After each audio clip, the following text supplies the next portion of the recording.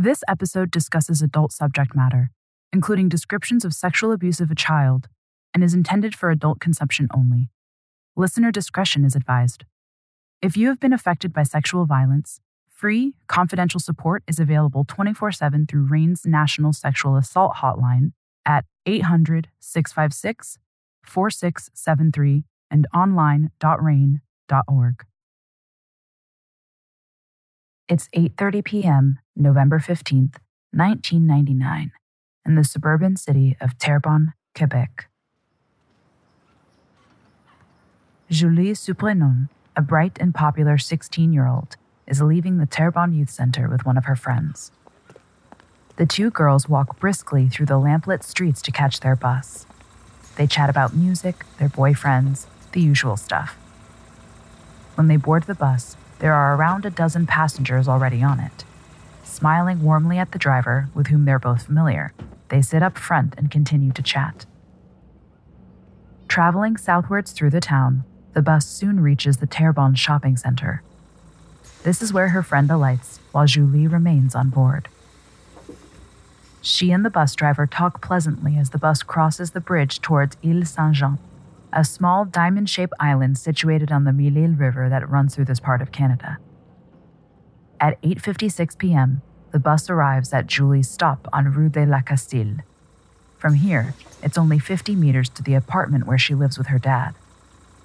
It's an easy walking distance. You'd even be able to see her home from here if it wasn't so dark.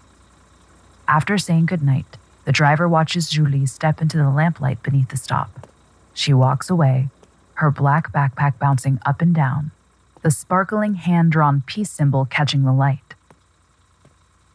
Once Julie has vanished into the darkness, the driver checks to see if any new passengers are waiting to board his bus. That's when he notices a lone figure lurking in the shadows close by. He's a white man in dark baggy clothes and is wearing what appears to be a New York Yankees cap underneath a hood. The lower half of his face is concealed by a black bandana, but due to the cold weather, the driver doesn't think much of this. What is strange, however, is the man's behavior. He's hesitant, as if unsure about what he wants to do. The driver calls out to ask him if he's getting on. Not speaking, the man in the cap simply motions the bus away. With that, the driver continues on his route, unaware that that would be the last confirmed sighting of Julie Suprénon. Despite living such a short distance from the bus stop, Julie doesn't make it home to her father that night. Her sudden disappearance will result in a frantic search of the small island, and the whole city of Terrebonne will be shaken to its very core. While the police launch a thorough search, her terrified father will also embark on his own private investigation into who might have possibly abducted her. However, in time, the truth about what happened that night will be revealed through one of the most controversial deathbed confessions in the history of Quebec crime.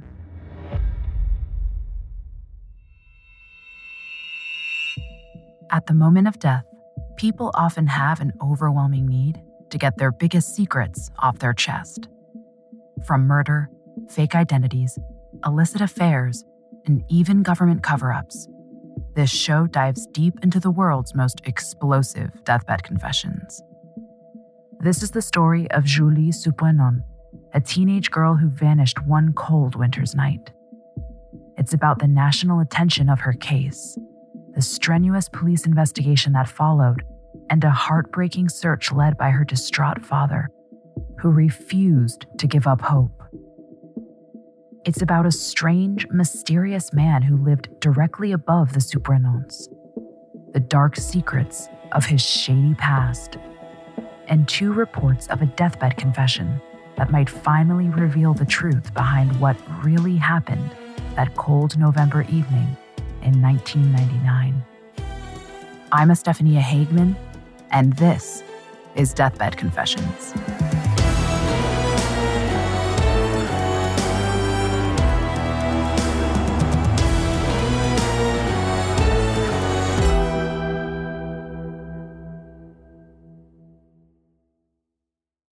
Mom deserves the best, and there's no better place to shop for Mother's Day than Whole Foods Market. They're your destination for unbeatable savings, from premium gifts to show-stopping flowers and irresistible desserts. Start by saving 33% with Prime on all body care and candles. Then get a 15-stem bunch of tulips for just $9.99 each with Prime. Round out Mom's menu with festive rosé, irresistible berry chantilly cake, and more special treats. Come celebrate Mother's Day at Whole Foods Market. Hey, welcome to IKEA, where even this desk is circular. Huh. How so? Looks pretty rectangular to me. It's because we're always looking to repair, reuse, and relove our products, like buying back your IKEA items for store credit. Or shop our as-is section for great deals. You can even order free spare parts. Get on the circular path for a more sustainable future. Still a rectangle. Get started at IKEA-USA.com/circular. Visit IKEA-USA.com/circular for as-is information and buyback and resale terms and conditions. Spare parts not available for all products. The Hargan women seemed to have it all. We were blessed. My mom was amazing. But detectives would soon discover inside the house there were the bodies of 2 women. A story of betrayal you would struggle to believe if it wasn't true. I am just praying to God, this is a sick joke. From 48 Hours, this is Blood is Thicker, the Hargan Family Killings. Listen to Blood is Thicker, the Hargan Family Killings, wherever you get your podcasts. It's Tuesday, November 16th at number 463 Rue de la Castille, Terrebonne. In their lower floor apartment home, Julie's father Michel wakes early and gets ready for work. Padding down the corridor in his dressing gown, he knocks on Julie's bedroom door as he passes, telling her that it's time to get up. Michel went to bed last night before hearing Julie return, but that's not unusual for those Monday evenings she spends at the youth center. Though it is odd for her to still be asleep, she's usually up earlier than him and already using the bathroom ahead of school. As the kettle comes to a boil, Michel calls out her name again, but then, glancing toward their front door, he notices something strange. Neither Julie's dark brown leather coat nor the green wool jacket she often wears under it are hanging from the coat pegs. Returning to her bedroom, he calls out her name even louder, bangs on the door, and after receiving no answer, opens it. She's not there. Michel doesn't panic just yet. He assumes that Julie must have spent the night at a friend's house, or perhaps with her boyfriend. It's even possible that she woke up early and left for school before the usual time. If so, she'll have definitely left him a message on their answering machine. But when he plays back the missed calls and messages, there's nothing from his daughter. No excuse or explanation for her absence. There must be a simple answer to this, Michel thinks.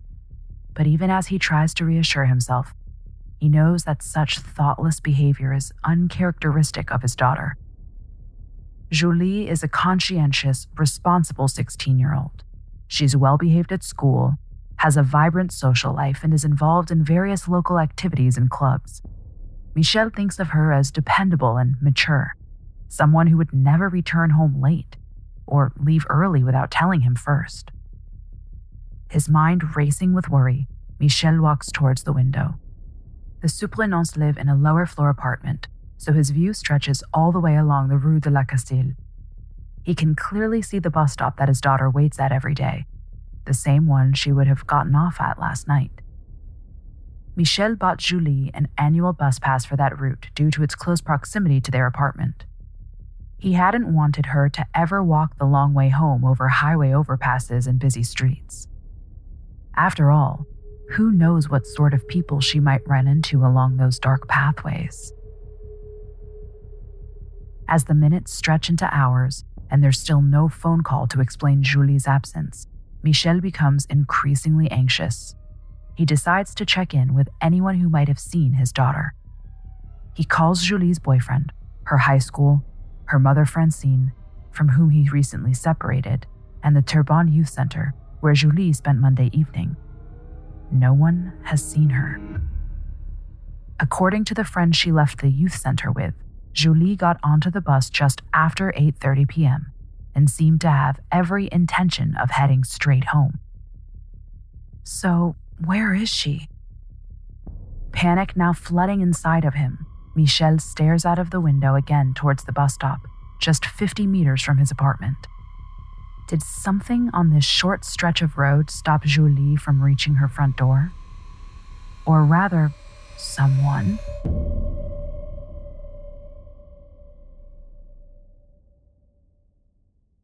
At 5:45 that same day, Julie's disappearance is officially reported to the Quebec police force.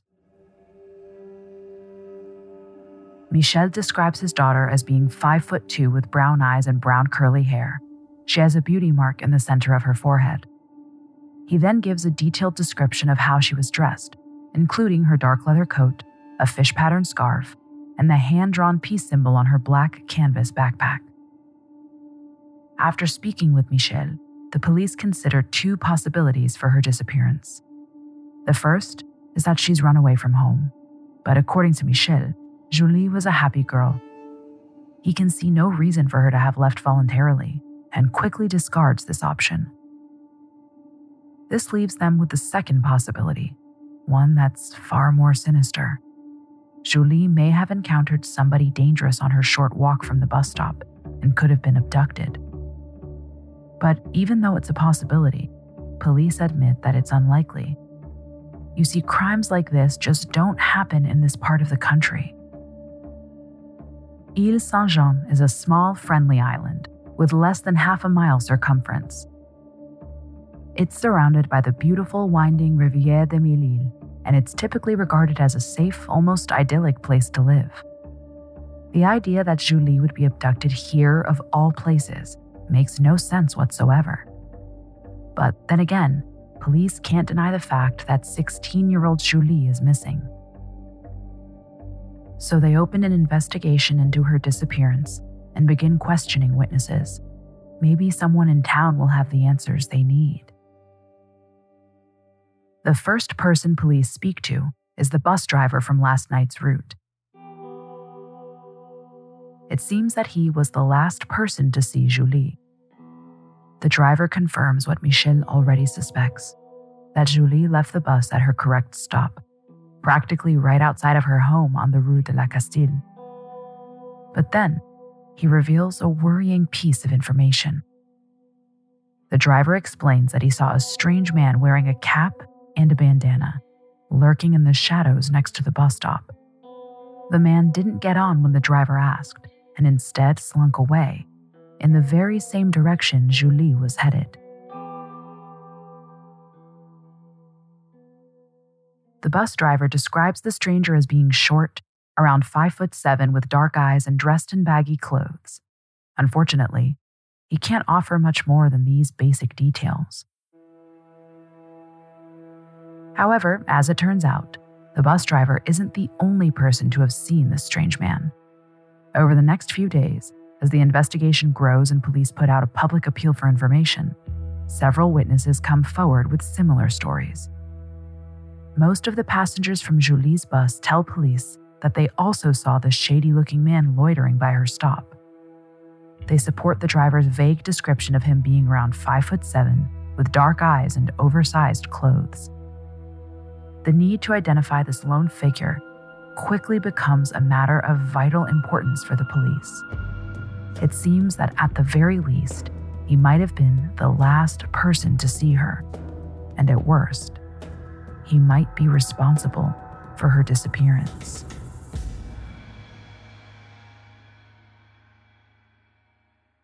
In a desperate attempt to locate the unknown stranger, police decide to investigate every man living within the small radius of Île Saint-Jean. No one is safe from suspicion.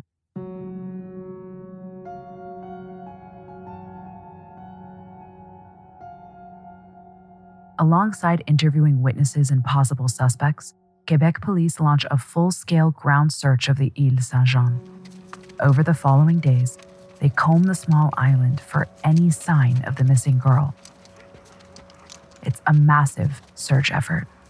Detectives knock on the doors of every home and business on the island, carrying out over 3,000 interviews and investigating 100 phoned-in tips.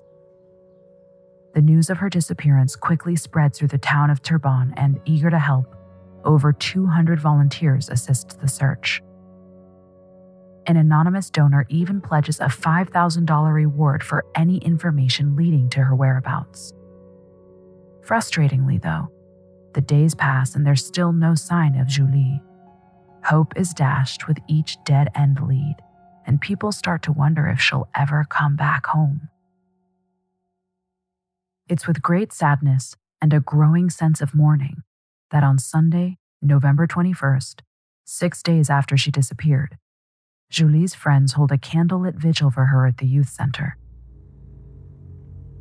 But there's one man who refuses to give up hope. At the center of the search is Julie's anguished father, Michel Surprenant. So far, he's tried everything he can think of to find his daughter. Appearing on national television to ask for more information from the public, contacting the Quebec police in regards to their investigation, and following any lead that might take him to Julie. But months pass, the days become colder, Christmas comes and goes, and still, there's no sign of her. Michel is becoming increasingly frustrated by the police investigation. He even begins to suspect they're deliberately keeping information from him. For one thing, Michel knows that police have been investigating a local man. But although he frequently asks, they refuse to confirm anything, nor will they divulge any information about who that man might be, or why they think he's linked to Julie's disappearance. Despite this lack of cooperation, or rather because of it, Michel has begun to develop his own dark theories. Considering how his daughter vanished just meters from their home, he's become convinced that one of his neighbors must have played a part in her disappearance. It's a horrific thought, but one he can't dismiss. As the days go by and he crosses paths with them on the street or in the shops, he dismisses their sympathetic looks. Soon, just one question stalks his mind. Who is responsible? Listeners, in honor of May being Missing and Unidentified Persons Awareness Month, Parcast is presenting a new collection of captivating stories you do not want to miss. On Disappearances, Sarah Turney examines the disturbing crimes linked to the Highway of Tears and the Bethesda Home for Girls. Plus, she welcomes the founders of the Black and Missing Foundation for a special discussion. Catch these episodes starting May 4th. Then, on Unsolved Murders, discover 3 no-body homicide cases rife with cons, conspiracies, and conflicting statements. The Unsolved Murders special, The Missing Dead, starts May 16th. Follow Disappearances and Unsolved Murders to hear all of these episodes all month long. Listen free only on Spotify. This episode is brought to you by Etsy. Sound the gifting panic alarm. You need to get an amazing gift. Wait, no, the perfect gift. Relax. Now you can use gift mode on Etsy. Gift mode on Etsy takes the stress out of gifting, so you can find the perfect item for anyone and any occasion. It's easy. Just tap or click gift mode on your Etsy app or Etsy.com. Then answer a few short questions about who you're shopping for and what they like. And gift mode instantly gives you curated gift ideas based on hundreds of personas. Now it's simple to find gifts made by independent sellers for all the people in your life. So whether you need a housewarming gift for the new homeowner or a birthday present for the pickleballer, gift mode has you covered. Need to find the perfect gift? Don't panic. Try gift mode on Etsy now. Michel recalls that when he and Julie first moved into Rue de la Castille the previous year, he made a deliberate point of asking the landlord if it was a safe area to raise a teenage girl. The landlord assured him that it was. He then introduced him to some neighbors, including a 45-year-old man who lived in an almost identical apartment directly above them. A car salesman named Richard Bouillon, a man who now has become a chief suspect in Michel's own mind. Bouillon has never really interacted with the Surprenants that much. He and Michel were on nodding terms, but as far as Michel was concerned, Bouillon and his daughter had never even spoken. Now, though, Michel is convinced the car salesman neighbor might have something to hide. For one, he's watched the police visit Bouillon's apartment a number of times. Of course, detectives are interviewing lots of people, but still, they certainly seem interested in Bouillon. What's more, Michel notes that there's a chilling resemblance between Bouillon and the cap-wearing man described by witnesses. Bouillon himself is a stocky man of around 5'7" and often wears large, baggy clothes. And of course, his apartment window provides him with a clear view of the path between the bus stop and their own building. He'd have been able to see Julie walk directly from the bus to her home. Fed up with sitting at home and waiting for answers, Michel decides to take matters into his own hands. He launches his own investigation into the man who lives upstairs. To start his investigation, Michel does some digging into Bouillon's background. Perhaps the car salesman has a pre-existing criminal record, or some sort of shady past, something that would explain the police's ongoing interest in him. To this end, Michel heads down to the local courthouse. However, for reasons which aren't known, nobody there will tell him anything about Bouillon's past. He's not even able to run a simple background check on the man. It's not clear if authorities know something and choose to hide it, or if Bouillon's record really is squeaky clean. The more Michel probes, the more he feels the truth about his neighbor is being kept from him. As winter melts into spring, the one thing that keeps Michel going is the glimmer of hope that a break in the case might arrive soon. But as each day passes, his hopes of finding her alive fade a little more.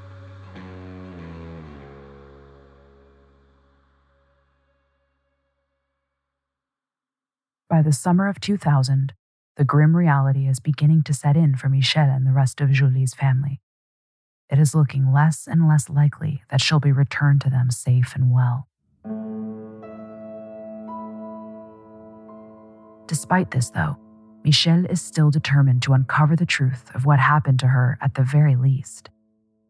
What Michel doesn't yet know is that a breakthrough is just around the corner, and when it comes, it will be from the most unexpected of sources.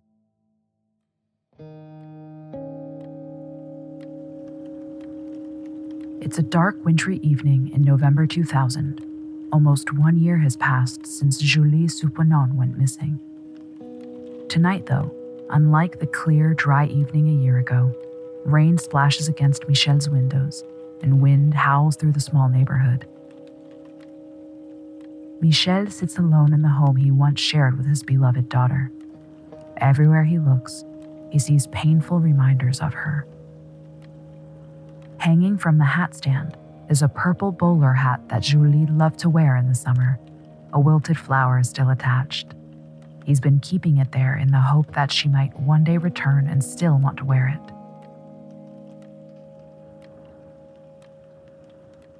Lost in thought about his missing daughter, Michel is startled when his doorbell rings. He's not expecting anyone. As always, whenever the door goes, he can't help but hope that it's the police coming over to give him news about Julie. Has there been a breakthrough in the case? Maybe she's finally been found. But when he looks through the peephole of his front door, Michel is astonished.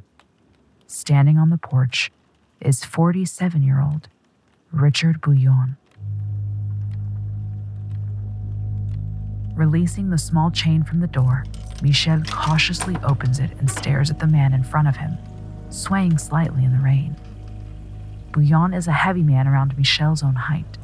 Dressed in a baggy sweater, he has a double chin, dark bags under his eyes, and his hair looks as though he's just rolled out of bed without washing.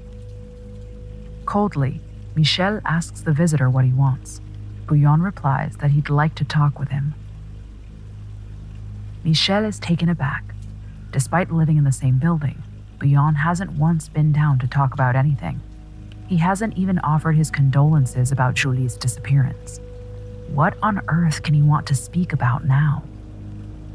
Curiosity getting the better of him, Michel invites Bouillon inside and offers him a seat.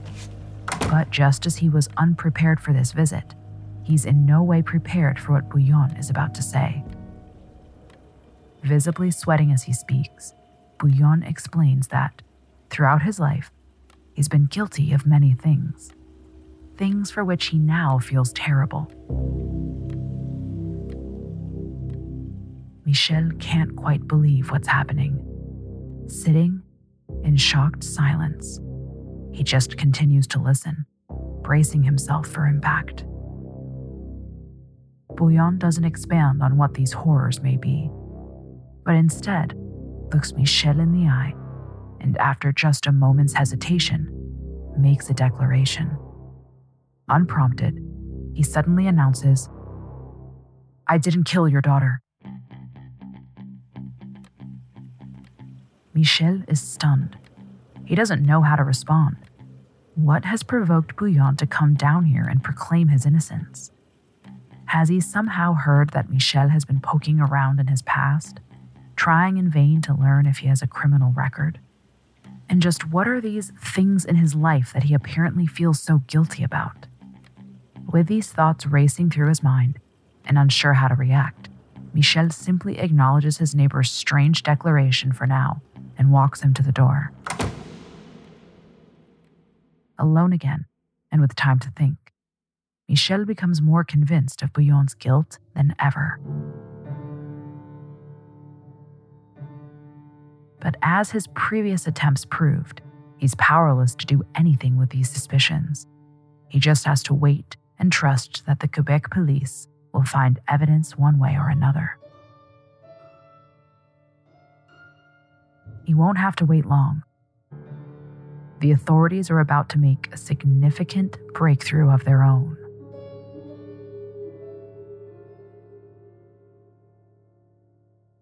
It's December 5th, 2000, less than 1 month after Richard Bouillon's surprise visit to the Surprenant home. For reasons which aren't yet clear, Quebec police have long suspected Bouillon of being involved with Julie's disappearance, but they've so far been unable to find any hard evidence. However, they hope that today, that will change. A team of forensic officers appear on the doorstep of Bouillon's upstairs apartment. When he answers, they flash him some paperwork, a warrant to enter and search his home. Bouillon's apartment is a mess. The surfaces are cluttered and dirty, but the officers are committed to searching every last inch of it. They photograph anything they see, rifle through his wardrobe looking for clothing that might have belonged to Julie, and apply a chemical known as luminol to the floors and walls. Luminol is a substance which glows when mixed with hemoglobin, a key protein found in blood.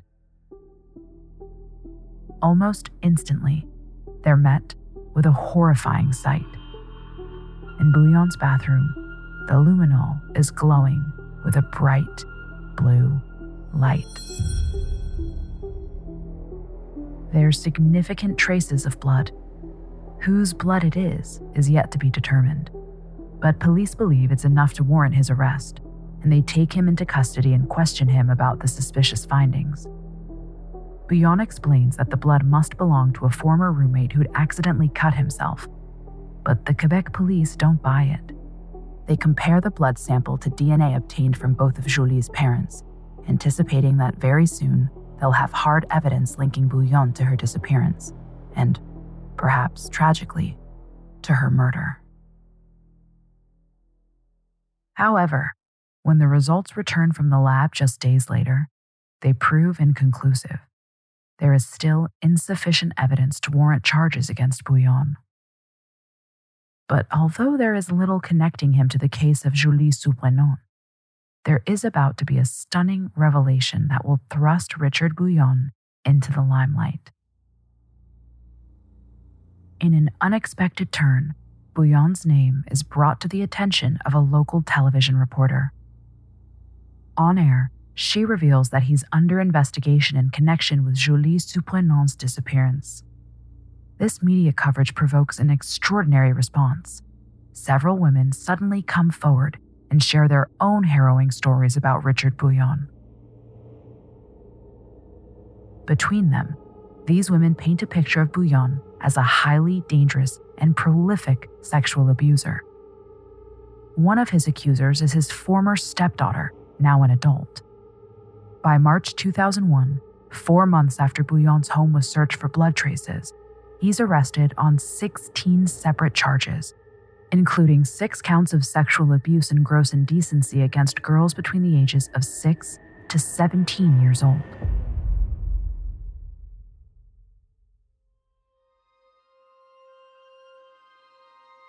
This news is crushing for the residents of Terrebonne.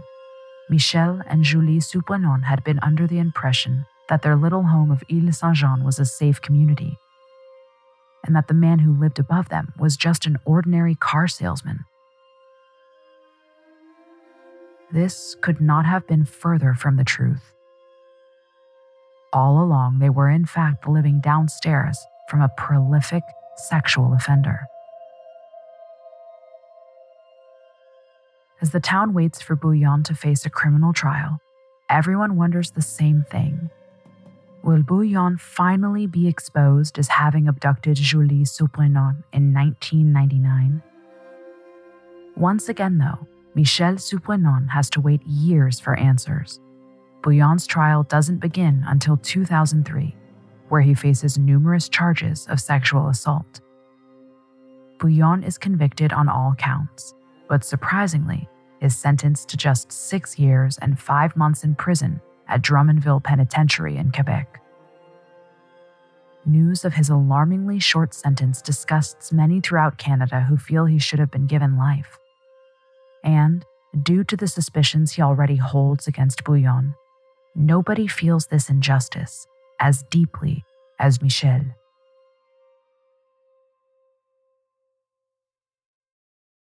Despite the passing years, the tragic mystery of Julie Soupoinon's disappearance remains prominent.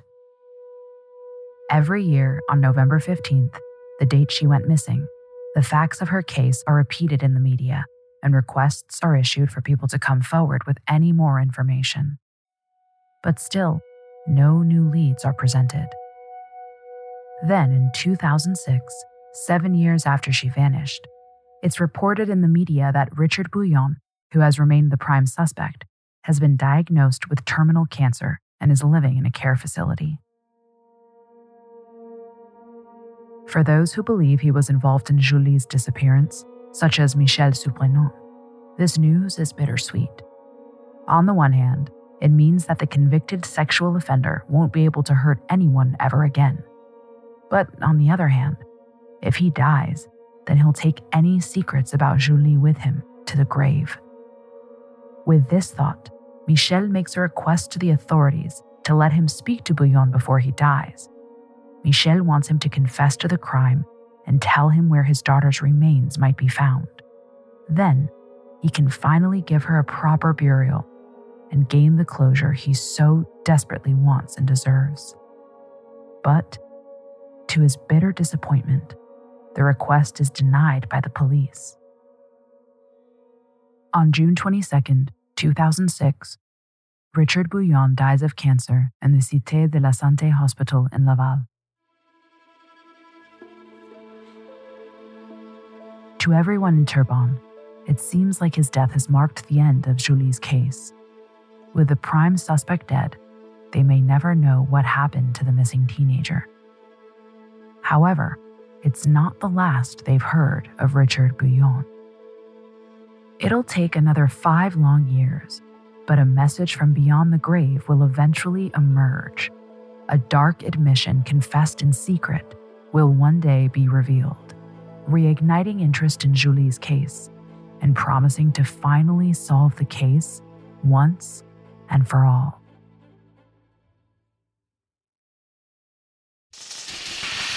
Add a berry blast off for your day with the new Berry Pebbles. A berry twist on a classic breakfast.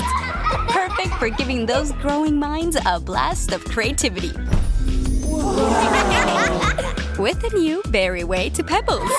Yabba dabba do you with Berry Pebbles. Head to postpebblescereal.com to learn more. Yabba dabba do and the Flintstones and all related characters and elements, copyright and trademark Hanna-Barbera. It's January 18th, 2011, 5 years since the death of Richard Bouillon, and 12 years since Julie Surprenant disappeared. Settling down in her home after a hard day's work is Annick Prudhomme, an auxiliary nurse at Laval Cité de la Santé Hospital, the hospital where Richard Bouillon spent his last months. Annick is watching a live news program on a French-language channel about the now historic unsolved case of Julie Surprenant. The presenter is Claude Poirier, one of Quebec's most famous and respected crime reporters, whose career dates back to the early 60s. Tonight, he's been reminding his audience of the details surrounding that mysterious night 12 years earlier when the teenage girl vanished into thin air. But it's when Poirier begins talking about Richard Bouillon's possible involvement that Annick sits up straight on her sofa. She listens intently as Poirier mentions that, despite being the prime suspect, Bouillon died without ever confessing to killing Julie. This sentence rings through her ears. Without hesitating, the nurse reaches for her cell phone and dials the number now scrolling across the TV screen. She calls the show's tip line. Annick leaves a message claiming that she was one of the nurses who cared for Bouillon in his dying days. Clearing her throat, her voice shaking with emotion, she goes on. She claims that she knows something that she now realizes nobody else does. The fact that Bouillon did confess to the 1999 murder of Julie Surprenant. After leaving her message, Annick places down her phone and returns her eyes to the television. Within minutes, the show's producers return her call. Once they've established that she's a credible witness and not some hoax caller, they ask if she'll go on air now to tell her story to Claude Poirier live. But Annick feels anxious. Won't people be angry with her for not reporting her story sooner? The producers promise that she can remain anonymous if she wishes. And so, with some reluctance on her part, the call is patched through to live television. Once on air, the anonymous nurse nervously explains to Poirier and his viewers that when Bouillon had been on the verge of death, he'd asked several people if it would be possible to speak to Poirier himself in person. It seems he had wanted to confess his sins to the famous crime reporter.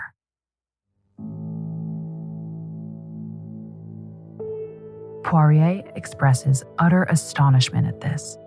He says that he tried to get an interview with Bouillon many times in the weeks leading up to his death, but the authorities never allowed it. He asks Annick why Bouillon's own request to speak to him was never granted. Annick replies that, until tonight's program, she'd always assumed it had been. She stresses that other hospital staff members were also under that impression. But having now learned the truth, she feels it's her duty as a citizen to come forward with her own story. Annick explains that, on no less than 3 separate occasions, Bouillon summoned her to his bedside, wishing to make a deathbed confession. Each time, he clearly admitted to having sexually assaulted and murdered Julie Surprenant. It's a horrific claim to make at any time, let alone on live television. An uncomfortable silence follows. Then, somewhat nervously, Poirier asks if Bouillon told her what he did with her body. He did, Annick replies. Bouillon told her that after killing Julie, he placed her body in a large sports bag, loaded it with bricks, and then dumped it into the Mille River, close to a church. Before the interview ends, Poirier asks his anonymous caller if she will now report her story to the police, adding that this is what she should have done at the time. Annick promises to do so at the earliest opportunity. Annick's declaration on live television stuns everyone watching the show. On the following day, the story is widely reported throughout Quebec. When he hears the news, Julie's father is overwhelmed with strong, conflicting emotions. On one hand, Michel finds the unnamed caller's claim to be horribly credible, chiming as it does with every long-held suspicion he's been harboring about Richard Bouillon. On the other hand, he's terrified that her claim will turn out to be true, because that will mean that all hope is now lost and he'll never see his daughter alive again. The day after Annick Prudhomme's call, the police interview her about her claim. And in July of 2011, the coroner's office orders that an inquest be carried out into the matter. However, it's decided that divers won't be sent into the river until fall that year, when the tide will be lower. Once again, all anyone can do is wait. It's September 29th, 2011. On this freezing fall day, the banks of the Mille-Îles River are teeming with journalists, photographers, and reporters. Everyone is watching the team of police divers as they plunge down into the cold water to examine the banks of the riverbed. But so far, they've found no trace of the sports bag supposedly containing Julie's remains. Michel Surprenant stands alongside the many journalists not far from where he once lived with his daughter. However, he carries little hope in his heart that these divers will find her now. He suspects that, if it's true that Bouillon really did throw the loaded bag into the river, then 12 years of freezing winters and strong currents will have either buried it deep below or carried it miles away. Despite this pessimism, he's determined to be here in the event that the truth finally surfaces. Hours pass and still the divers find nothing. Darkness settles over the riverbank, and gradually, the crowd begins to disperse. With a sinking feeling in his heart, Michel knows that the search for his daughter will once again be abandoned. It's yet another disappointment in this now 12-year-old case. Of course, there's some who now speculate as to whether Annick Prudhomme's information was correct, or whether the alleged deathbed confession ever really happened. Soon, though, these doubts will be put to bed. You see, it turns out that Richard Bouillon didn't just make one confession. He made two. It's March 13th, 2012. Today, the official coroner's inquest into Julie Surprenant's disappearance is underway. Giving testimony is Joanne Dubois, another nurse who also cared for Richard Bouillon in his final days. Joanne has been asked by the coroner if what Annick Prudhomme said is true. Did she also hear a deathbed confession from the patient during that time? Joanne confirms it is true, testifying that, "He looked me straight in the eye and said, 'I was the one who killed her.'" She adds that she believed Bouillon's words. "Did you think about going to the police back then?" the coroner asks. Joanne replies that she did not. Bouillon allegedly told both nurses that he wanted to confess to Claude Poirier specifically. They both assumed that Poirier had been contacted independently. So the responsibility, as far as they were concerned, was not theirs. What's more, Joanne insists that she and Annick were not the only ones in Bouillon's room when he confessed. According to her, a correctional officer was present, and a prison guard was stationed outside, watching the events unfold on a small television screen. She claims that both these men must have overheard Bouillon confess to the crimes as well.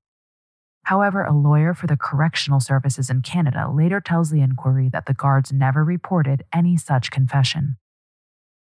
Of course, this failure from both the nurses and the guards to come forward leads to feelings of frustration. If the confession had been reported 5 years ago, divers would have been able to search the river earlier and may have found something. But it's too late now. Michel Surprenant and the rest of Julie's family must wait for the results of the inquiry and pray that it will provide some sort of closure. On October 15th, 2012, the inquest into Julie's disappearance reaches its conclusion. As coroner Catherine Rudel-Tessier prepares to address the court, the watching world holds its breath in anticipation of what she might say. Tessier declares it's likely that, on the cold evening of November 15, 1999, Richard Bouillon did abduct, sexually assault, and murder Julie Surprenant. After 13 long years, the tragic case can now be closed. Reading the full report later that day, Michel Surprenant has to accept the awful conclusion that has so long been denied to him. Although this monstrous fate is what he has long suspected, the pain of seeing his daughter pronounced dead in an official document must be excruciating. While Michel believes that the two nurses were telling the truth and that Bouillon really did confess on his deathbed, these facts are of little comfort. They don't bring back his daughter, nor do they alter the fact that her killer evaded justice. To this day, no trace of Julie Surprenant has ever been found. It's widely believed throughout Quebec that Richard Bouillon was her killer, despite his deathbed confession only having been belatedly reported so many years after the crime. But the mystery of what exactly happened to Julie still haunts the people of Terrebonne.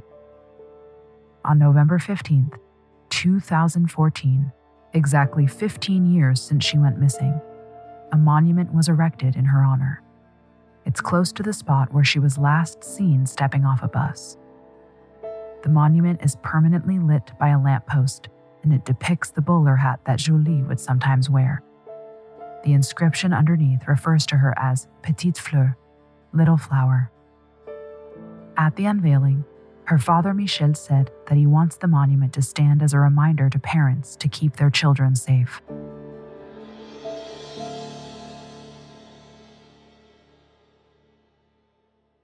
Next week on Deathbed Confessions, we meet Dr. Thomas Cream. London in the late 19th century is still recovering from a savage series of murders. The culprit, named by the press as Jack the Ripper, has never been caught. So, when 4 years on from the Ripper's crimes, a fresh spate of murders occurs, Scotland Yard fears the worst. Could Jack be back and killing again? A deathbed confession made in Newgate Prison claims that's exactly what's happened. But is there any truth behind it? Or is it just another red herring in one of the most infamous cases London has ever seen? Find out next week on Deathbed Confessions.